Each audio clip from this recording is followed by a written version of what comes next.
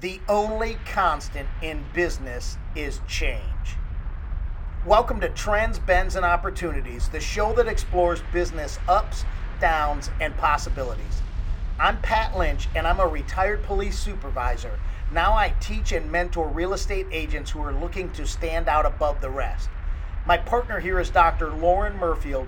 He's a retired college professor who now works with business leaders, small and large, to do what they never thought possible. Together, we're Doc and the Cop, and we're here to help you think bigger and reach higher to deliver disruptive success for today's world. Let's go. My name is Pat Lynch, and I'm the chairman of the Business Connect Committee at the Center Club here in Tampa. And my co-host is Dr. Loren Merfield. Say hello, Doc. Hey, how's everybody doing? Glad to have you on. And each day we're sitting down with a different business leader, and we're talking about how to navigate through these unique times. And I think my Zoom just crashed. We're still seeing you. Well, you still see me. That's good. It crashed on my end, so we're still going somehow. And so here we go. Our special guest today is Keith Downey, and he's with Stronghold Wealth Management. And Keith, take it away. I'm going to try to get this video to come back up. Thank you very much. Well, good afternoon, everybody. Thanks for letting me talk to you for a little bit. I said something in the committee meeting that apparently resonated, and I think I was trying to be funny, but it turned out that it morphed into this. So the comment was something to the effect of, this is something new that's happened, and we've done a lot of these in the last 22 years, these events, and they all seem to be new, whether it's September 11th or the banking crisis or long-term capital management back in '98, and they're all new until they're not new anymore. The market tends to do a lot of the same stuff. Dr. Merfield had asked me if I would do this, so I just wanted to start out by saying before I jumped in that, everything I'm going to say, I want to make sure that we're going to talk about everything from a financial standpoint. I don't want to discount the human cost and what this is doing to people, especially if they've gotten the virus and or had family members pass away. So I don't want to minimize that, but we're going to talk about the finance side. So I just want to get that piece out of the way. Keith, we're having a little trouble hearing you. At least I am. Is there something going on in the background or coming through the screen? Yeah, I'm trying to get you a message to mute everybody on your end, because my system has frozen. And if I try to end this, I'm going to end the meeting for everybody. So if you have the ability as a co-host to mute everybody, you'll get his audio up. Can you do that, Dr. Merfield, or do I have to do it on my end? Because I have no idea how to do that. I don't see it where it says mute all on mine. Look under participant. You have to call up all the participants and hit mute. As mine still got the spinning beach ball of death. I like. I've just muted all. Okay. Okay. That included Keith. Yeah, you can unmute him. Okay, I got me. Is that better? Yeah, that's good. Okay, perfect. Well, everything I already said was all the stuff I was going to say, so you missed everything. I'm just kidding. Just to reiterate, I just want to make sure that we're not discounting the human part of this. Everything I'm going to talk about is obviously finance related, but I don't want to minimize the impact this event has had on humans. So I just wanted to start with that. Initially, I know there's a couple of fellow industry people on the call. Dr. Merfield had asked me to speak a little bit about, as an advisor, what we're doing as a financial professional, and I was going to get into investing itself. From the advisor side, it's going to be shockingly simple. The most important thing for us to do at this point is to communicate with clients. I know that sounds silly, but I think back to the banking crisis when I was still at Merrill Lynch, and there was actually advisors not only avoiding their clients, literally hiding from them in the office when they came in, which is obviously not the best way to approach it. So the reason our clients, or one of the ways our clients have avoided panic, is we've been through this many times and we've been constantly communicating with them. I just sent them another update actually today. Most of ours are grizzled veterans, so we've done this a few times. So communication is key, just as it is in most relationships. And what we're trying to do is get clients just to stay with their plan. We had a strategy in place. We stress test portfolios for events just like this. It's played out the way we anticipated that it would, and clients are aware of that. One other thing to do as a professional, use my father as an example. He retired just before the dot-com bubble. And about 2 years in, he was nervous about having to go back to work. So what we did was had him and my mother come into the office. We reran their plan based on a lower. Yes. Is your camera, did you turn your camera off? I have no idea. Look at the bottom. There you go. Now people can see. Is that better? That's much better. That seems cruel and unusual. You have to hear me and see me? That seems mean. So we reran their plan at the lower levels, and what they found out was that they still had enough. And that was an important distinction for them to be able to reduce their anxiety and not panic, to know that even as difficult as it is to see balances go down because you can't mitigate all risk, they knew that they were still going to make it, and that helped them out immensely. So updating plans based on current numbers and letting clients know that they can still make it is important. We're not big proponents of making drastic changes during times like this. I mean, obviously we are making adjustments to people's portfolios. There are some areas of the market that profited quite a bit. Long-term treasuries went up a tremendous amount, which we sold, and bought some preferreds, which are now up quite a bit. So there are places to make adjustments, but we're not dramatically changing clients' allocations at this point. It's also not a bad time to prospect. If you talk to people in the past, and it's easy to be an advisor during a 10-year bull run. It's a little more difficult when this type of stuff happens. And the biggest singular mistake that most do-it-yourselfers make is that they don't know the risk that's in their portfolio, right? And when everything's going up, it's easy because everything goes up. The true test of the portfolio is what happens when something like this happens. And most people, including most advisors, frankly, don't understand the amount of risk they have in their portfolios, and that's key. So if there are some people that you prospected with the past and said they had all taken care of and everything was going up, that was probably true last year. Probably hasn't been since February 19th. So that's my little blurb to fellow professionals. Okay. Just making sure I can see a clock so I don't go long.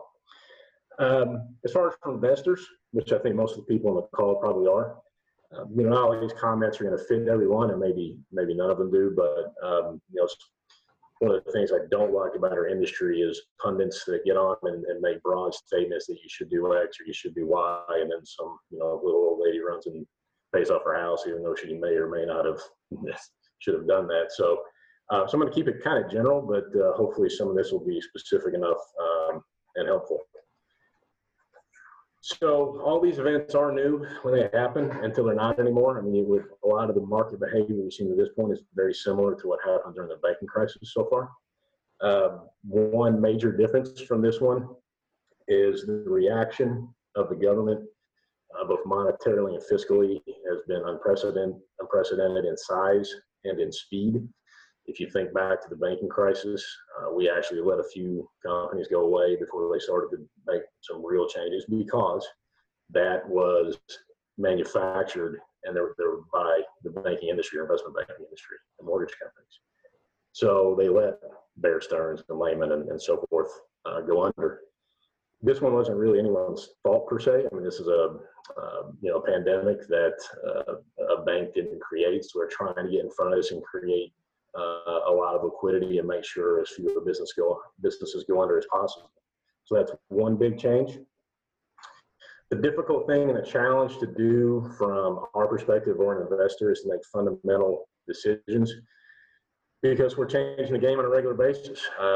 You think back to last Thursday before the 3-day weekend, I would argue it was a very conspicuous timing of this announcement. The Fed announced they're injecting another $2.3 trillion, and they're going to buy high yield bonds. Before a couple months ago, they never even bought corporate bonds, let alone high yield bonds. Some of our indicators were showing that we were going to start buying high yield at some point after a certain level of defaults occurred, which I won't bore you with those details, but that may have just, our analysis may have all been for naught because we just eliminated a lot of the defaults by the Fed buying those bonds up. The good news is that's protecting some of the ETFs that own high yield bonds, which are some of the most illiquid ETFs in the industry. So it's difficult to make decisions based on fundamentals because we don't know when the economy is going to get restarted. We don't know how many restaurants are going to not come back because they've been out for too long, and so on and so forth. So we're really basing decisions on client-based information, where they are, just like we would any other time, because we don't know how long this will last. Just before I got on the call, I saw Cuomo's not going to open up New York till May 15th, so that delays that 2 weeks. That may be as much to a statement to our president as it is to the safety of the state. But I don't want to turn this into a political discussion. But we just don't know when this thing is going to reopen. So what do we do at this time then? So this is a great time to reassess your situation and your portfolio. Again, like I mentioned for the advisors, this is when we have clients fill out questionnaires of what they think their risk tolerance is. And frankly, nobody knows what their risk tolerance is until an event like this happens. And because it has a question on there: what happens would you be okay if your portfolio lost 20%? Everybody's like, yeah, I'll do that for all the upside, until it actually goes down 20%, and then it doesn't feel as good, and they realize, one, emotionally they can't stand that, and then two, maybe an investor couldn't stand that from a financial standpoint to reach their goal. This is a great time to reassess. 3 big keys about where you're going to go from here, or what decisions you make, is very, very simple: liquidity, your time horizon, and risk tolerance. We have a new client that just moved some money in, actually literally yesterday, young couple. It's all cash. Their income has taken a little bit of a hit the last 2 or 3, these 2 months now, month and a half. And, they were asking about how much we should get into this thing. And we went through the exercise of finding out how much cash they needed to retain for their emergency fund, because that's important. If you don't have a liquidity to last the length of the trade for it to come to fruition, then it doesn't matter if it's a great investment. So if your time horizon is 3 or 5 years plus, there's a high probability you could buy something now and it would be higher in the future in the equity market. If you have 2 years or less, or it's your tax payment you're going to make in July, probably not a great idea to put that in there. So time horizon, liquidity, you've got to have the ability to last the entire trade. And then your risk tolerance. How much can you stand ups and downs in the market? One of the most important things about investing, and I know Mark will agree with me on this one, probably Tommy, is that it's more important to not lose money than it is to get all of the market on the upside. And hopefully I won't insult anybody's intelligence with this analogy, but bear with me. You have $100 and you lose 50%, you now have $50. You've lost 50%, you have $50. Now, how much return do you have to get back to 100? You have to double it. So now you have to get 100% return to make up for the 50% you lost in year 2. So let's assume that was year 1, you lost 50%. Year 2, you got 100% return. Add those 2 numbers together, that equals 50. Divide by 2, you have a 25% average annual rate of return, and you have the same exact amount of money you had when you started. That's not really what clients are looking to do. So if you take 2 of the exact same portfolios, they get the exact same rate of return, but one has half the volatility, the one with half the volatility will have more money in it. Because if you're not losing as much, you're always compounding a larger number, correct? So if I don't lose the 50%, then I have to get 100% back. So that's our first free lesson in investing is don't lose it. And how you get your return is as important, if not more important, than how much return you get. If in your current portfolio you have too much equity exposure or all equity exposure, you're probably going to have to ride it out. You probably heard the analogy that you don't get off the roller coaster halfway through. Your best opportunity for return would probably be to ride it at least most of the way back up the next peak. That may be painful, and again, that depends on liquidity and time horizon. In addition to the fact that bonds are very highly priced. For those who don't know, interest rates and bond prices working exactly inversely of each other. So when the Fed works to lower rates, that means bond prices went up. So bond prices are high. So if you're not already in the bond market, it might be a little too late, except in some particular sectors, like there's some opportunities in munis and almost opportunities in high yield. So you've got to be careful how and when you reallocate. If you were allocated correctly and you had a diversified portfolio and you had some equity, some bond, maybe some real estate, some other things in there, now it's a great time to rebalance. And that's some of what we've done with our clients is we haven't necessarily added equity exposure, even though prices have been low.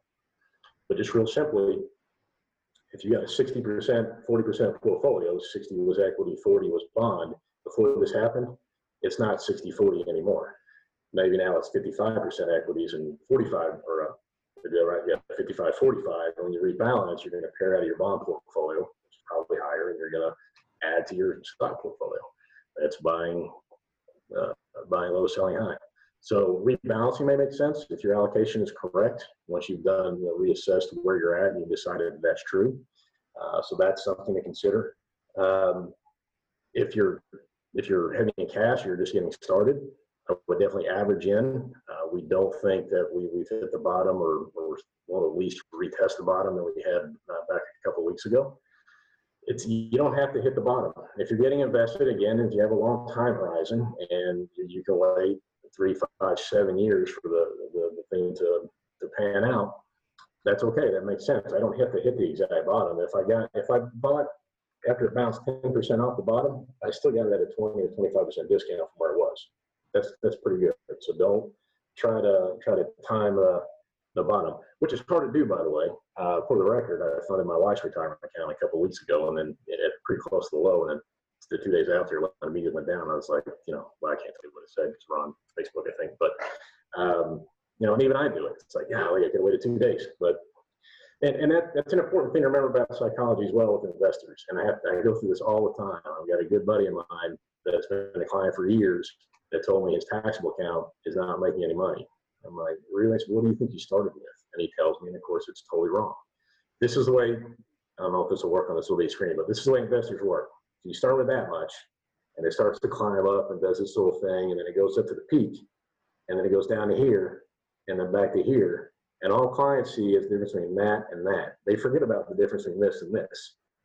So, even right now, we're still above levels 2 years ago in the equity market, which is still stinks, but it's not like we went back to 2011 levels or 12 levels, which we were at for a little bit a couple of weeks ago. So bear that in mind. If you have some losses built in if you have a taxable brokerage account, so a non-IRA and non-retirement account, might not be a bad time. Talk to your tax professional first. But we have taken some areas for clients and harvested some loss. To get some back on the tax side, we immediately deployed it elsewhere, so we would get a bounce back. So we didn't take it out of the market. We're not timing. We just redeployed it somewhere else. So we harvested some loss to get some money back on the tax return. And in one particular case, we inherited a bank stock that the client had earlier that is just, I was just looking at it. It makes me cry to look at it. But we're going to be carrying that loss forward for years, and it'll allow us to rebalance our portfolio and offset any capital gains in the future. So we're keeping it invested. We're going to bank the loss so that we can save taxes over the future. So that's something else to consider. Reevaluate your investments. Is somebody give me like the shepherd's hook when I go too long? Is Dr. Murfield going to go in here and like slap me in the back of the head or something? You're doing fine, Keith. Don't worry. You're doing fine. Okay. So one other thing to do, and I don't want to get too far in the weeds on how a mutual fund works, but if you are invested in mutual funds, it's a good time to go look at how your individual holdings have performed. And I would encourage you to do it relative to their peer groups, so other funds that do the same thing.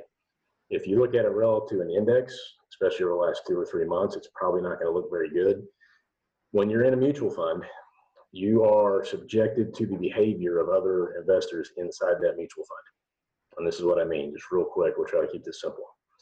A mutual fund has to match its redemptions at the end of every day. So in other words, if the fund has 20 million in cash and they have 40 million in redemptions, they can't just say, sorry, you don't get your other 20 million. They have to send the 40 million out.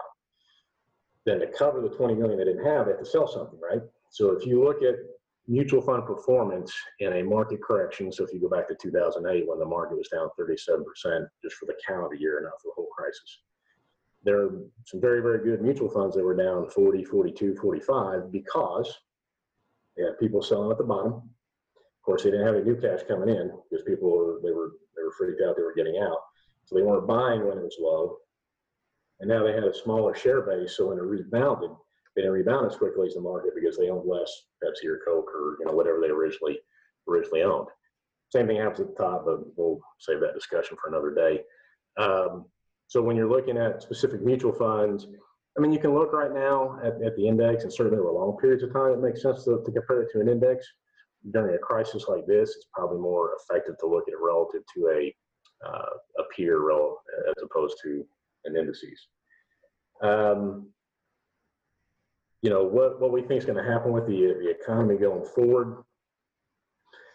Yeah, it's funny. I just read 2 articles before I got on here that said the exact same or the exact opposite of each other. Very, very smart people. So the fact is, nobody knows. There will certainly be some level of spending in biomed and the medical industry to help offset the next or prepare for the next pandemic, which hopefully never comes. But there's a lot of people on the planet, so I think that it probably will. There's going to be a rush to create jobs. If you got anywhere, our offices right off Kennedy, they're doing all kind of work during the day on major roads now, trying to get it done before we release the hounds. But I think to create jobs, there's probably going to be some infrastructure bill, shovel-ready jobs, which frankly doesn't work, but they'll try it, and we'll see how that goes. The real unknowns are if you're a restaurant owner and you only had a single restaurant, this is going to be tough to weather. I know that they just ran out of small business loan money today, as a matter of fact, so that $350 spent. Hopefully they'll stop bickering and throw the other $250 in there. That's going to be tough. If you're a larger restaurateur that maybe has 15 or 17 restaurants, you'll make it. You might still close 2 or 3, which means we have 2 or 3 restaurants worth of servers that aren't going to go back to work. There are areas of the economy that you can't replace the demand. If I need a car right now, I'm still going to need a car in 2 months. I might wait to buy it then. I can't go eat out 3 times a week for the 6 weeks I didn't get to eat out. I can't recreate that demand. So there's just some places in the economy that just aren't going to feel it. And then how we open this thing back up, especially in our state, who seems to make the headlines every day nationally, that's a big unknown.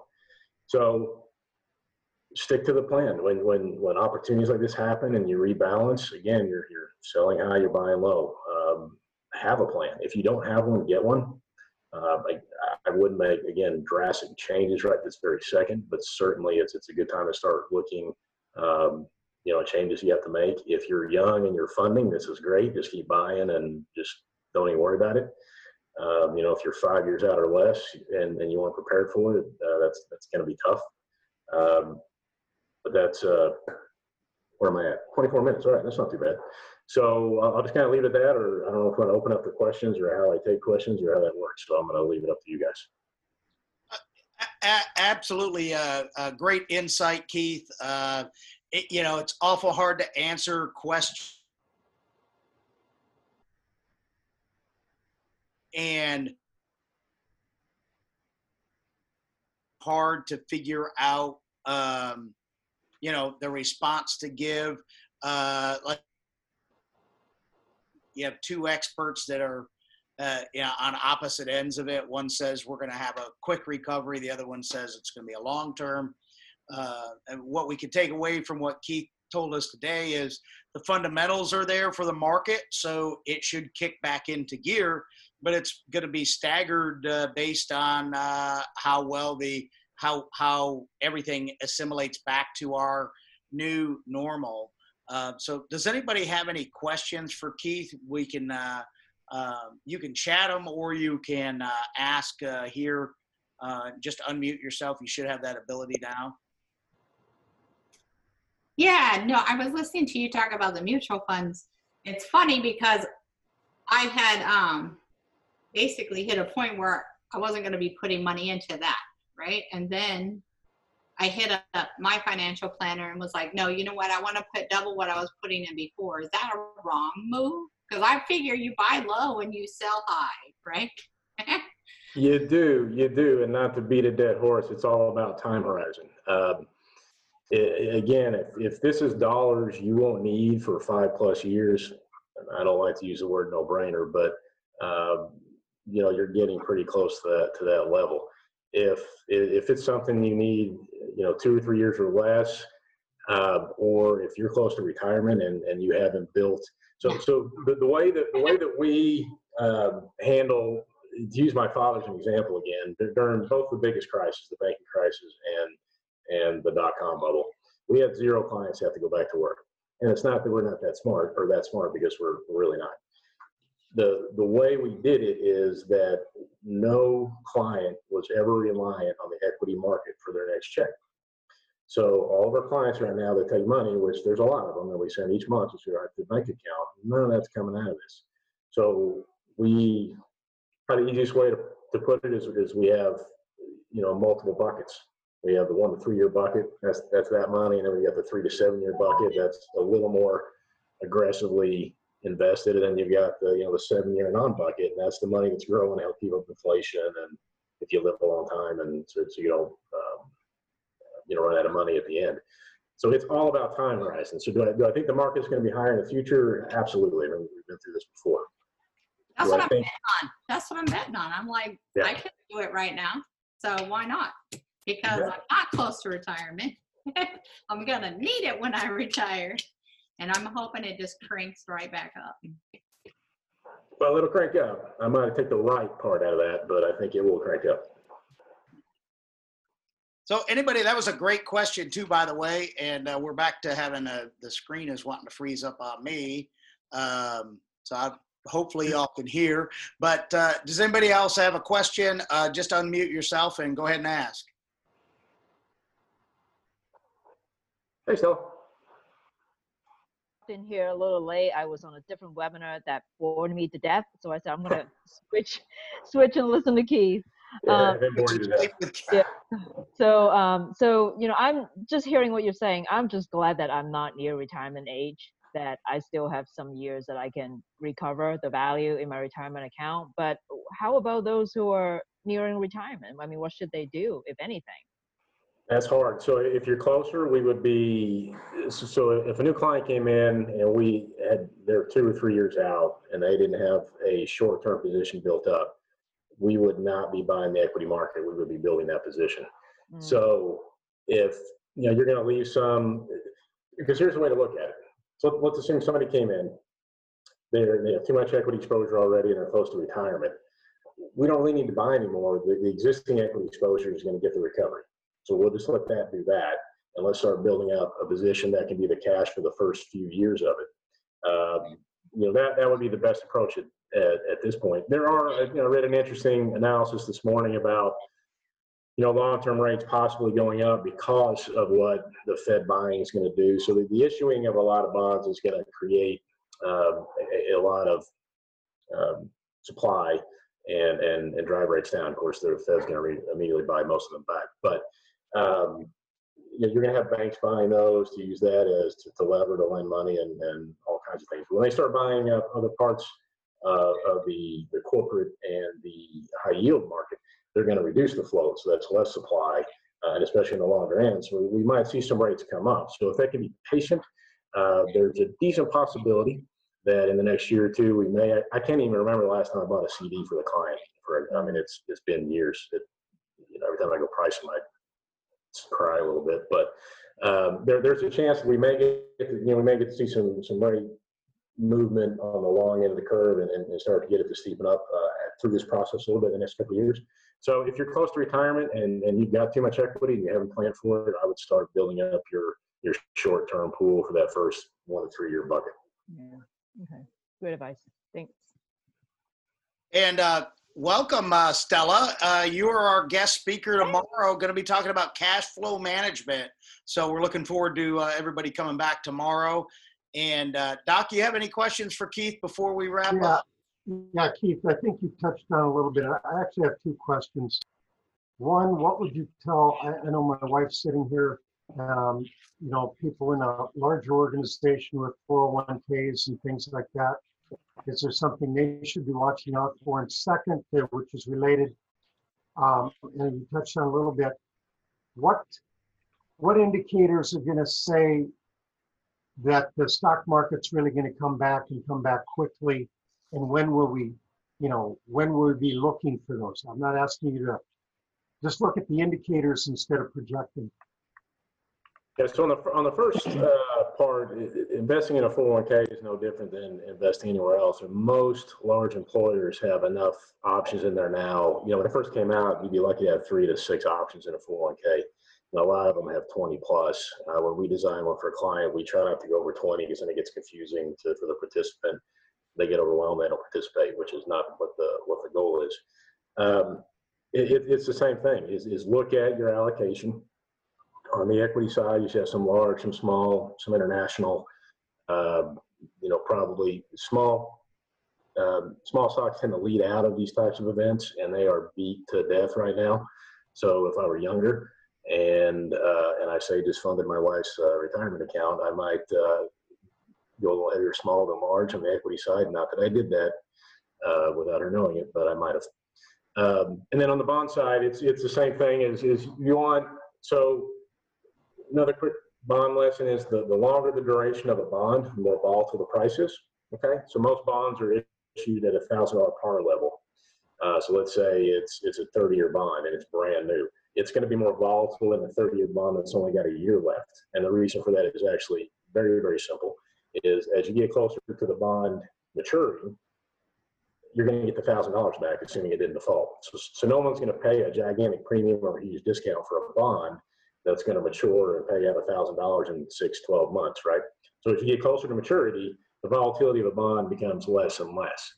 So right now, since there's not a huge benefit to going very long out, not anymore, real long out on the curve, so buying a 20 or 30-year bond, in our opinion, we're going a little shorter on the bond side until rates go up, and then we'll go back long again. Again, we sold a lot of our long treasury positions probably in the first week in March, just till April. It feels like February still. I don't know what month it is. Exactly. And then, I'm sorry, what was your second question? Second one was, as we look forward, what are the indicators that you can see is when this thing's really going to come back? So the important thing to know is that the stock market is a leading indicator, meaning that it will recover before the economy does. The indicators we look at, which is a little too complex without charts and things to do, is we look for it to make higher lows, meaning when it dips, it's not going down as far, with less volatility is a good indicator as well. So when we see this thing start to pan off, what you've seen to this point is the market has largely traded technically, meaning it's so they're program traders that are out there and they have a criteria when it hits X it sells and hits Y it buys, and it's just and it's doing electronically. There's not some little dude back there hitting a button. It's an algorithm doing it. But it's stayed very technical, which is interesting because even in our client base, we have had zero clients call to liquidate their accounts or get out of the market. In fact, for the first couple of weeks, we didn't get a call. We were calling them, and they're like, no, we're good. But so a lot of what's going on in our opinion, of what's going on in the market is not driven by investors like us. It's technical driven. The market is clearly not pricing the way it should. When you have a 9% swing 2 days in a row in the opposite direction, that's it, just floundering around looking for a price. So what we're looking for is less volatility, higher lows, if that makes any sense at all. Because you'll just kind of see it start to flatten out, and then it'll eventually start to, and there are other technical indicators we look at it as well. But you never really know. And the thing of it is, when it does recover, and it really recovers, it happens fast. The first part of the recovery will happen in a very, very short period of time. And you go back to March of 9, if you weren't in for the first part, you missed a ton of that, the first little run up. And then it kind of levels off and gets back to normal, whatever normal is. But it's hard to tell, when it does start to turn around, but when it does, that's why you never get completely out of an asset class, right? So even when we decide tactically that we're going to trim up some of this or put a little here or put a little. We never get completely out of something because the market's just as stupid at the top as it is at the bottom, and it can continue to run out. So you never get completely out of a trade. Yeah, I think that's really good. The one thing that I'll take from this is what you just said, is that when it does come back, it's going to come back quickly. Yeah. And I think that's what I've been hearing since the beginning, was that it wasn't a economic crash that caused it. It wasn't like it was 10 years ago, but instead it was a pandemic, and so things are going to be in place. Yeah, there's some damage, but watch out. And with that, I think it's really good material. Yeah, I mean, I go on for days about the banking crisis because I was at Merrill when that happened. That was awesome. That was my birthday, actually, when the meeting at the Fed in New York, that was September, that was my birthday. I got home from playing with the girls and I saw Bank of America buys Merrill Lynch. Like, what the hell did he care? I said, that just, do I work for Bank of America now? I don't know what happened. So I go on for about that for days. But yeah, Domino's, it was probably, yeah. I lost a lot of money that day, but I'm not bitter at all. But just a shout out to Keith and Tommy and Mark, all deal in these financial markets. They're all good people and good to connect with. You can't have enough information on this stuff and keep a level head. I took a business finance class when I went back to college. That happened to be, and we had 10,000 fictitious dollars to invest in, and we followed the Wall Street Journal. Well, that was in fall of 1987. Oh yeah, nice start. So that was a real interesting time when we woke up on that Monday, and we were about to see the Black Friday happening. So I want to give you a thank you, Keith, for coming in and sharing your information. I want to give you a little bit of preview. Stella's on tomorrow. You're going to want to see that. I can tell a few of you are on for the TED Talk Think Tank tomorrow. We've only got one spot left. I know we can go to 99, but we can't have the discussion that we want with TED Talk Think Tank at 11:30 without that. Next week, Pat, we've got this radical guy that's coming on Monday. You want to tell us what he's going to talk about with real estate? Might want to unmute before you. I guess I got to unmute myself. Yeah, I'm going to be here on Monday, and we're going to be talking about the switch to virtual open houses and the way that realtors are having to survive and thrive through this unique situation we find ourselves in. So we're going to show you what's being done. You go from there's no such thing as a virtual open house to there's no such thing as anything but a virtual open house. And well, that'll be fantastic. Well, Tuesday's going to be announced yet. We've got a couple of people out there that are going to be dynamite and really good with it. On Wednesday, we have Lisa Shasteen, I hope I'm pronouncing that right, who is an attorney dealing with cybersecurity. And we're on a platform that's had some trouble with cybersecurity, getting hacked. So that'll be great. Thursday, you're not going to want to miss as well. That's David Berman, Dr. David Berman, an immunologist from Johns Hopkins Children's Hospital. Answer questions about a lot of good stuff that wear masks, don't wear masks, why not, all kinds of good stuff on that. And that's where you're going to want to spread this out to your community and get people in for these. Not that today's wasn't worth it as well, but we're going to find a real wide range of people that will be interested. If you've got employees, if you've got fellow workers, invite them on. This will be absolutely great. And then we're in talks with some other people. I do know on the 27th, we've got a virtual chef that does virtual chef dinners. Another very, very interesting conversation. A lot of this is, as Plato said, necessity is the mother of invention. Now, Keith can't do a whole lot of creative things with the stock market, but You're seeing restaurants like what we heard on Monday. You're seeing a lot of people doing things that they never thought possible. I'm also looking to get somebody on that took their company and also added a whole line of making masks and see how they did that and the results they got. Lots of good things. Ashley, do you have anything that you want to announce with the Center Club? Let me grab my calendar real quick. She didn't know that was coming. Sorry. Thank you for the shout out. So on April 27th, actually, Akash, I don't know if he's still on, but he and Ryan Solly, you'll see promotion about this. They're going to do a webinar called The Modern Scale Approach to Growth During a Crisis. So that's one to look forward to. We also have, and this is just in the works right now, but that week and the week after, we have another 3-part series coming, and it's actually how COVID has impacted people, businesses, and from a medical perspective. So you'll see promotion with more detail on those coming out soon. And we also, I know you, for members, you're getting Club Corp emails.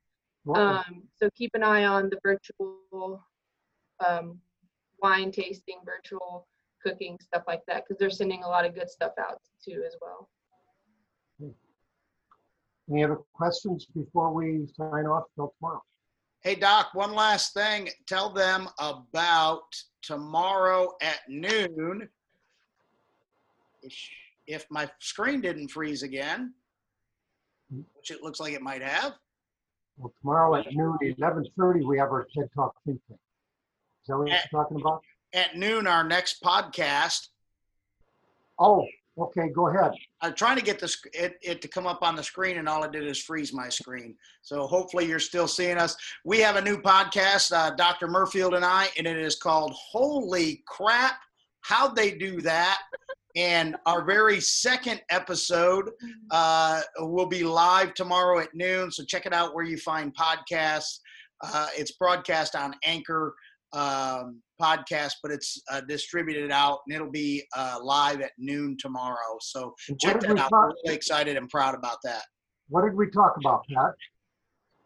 Episode 2 is this one. We're actually going to the Wayback Machine, and this is 100 Days of Rejection. Phenomenal experience that Jai Jang did, trying to insulate himself for hearing the word no from people. It turned out he didn't hear no quite as much, so you want to tune into the podcast and learn all about it. Hey, Pat and Lauren, just from a speaker's perspective for a daily 2 p.m. Zoom meeting, have we or do we have a speaker lined up for employment law because of the current crisis that we're in? Working on that. Okay, cool. Working on that. So.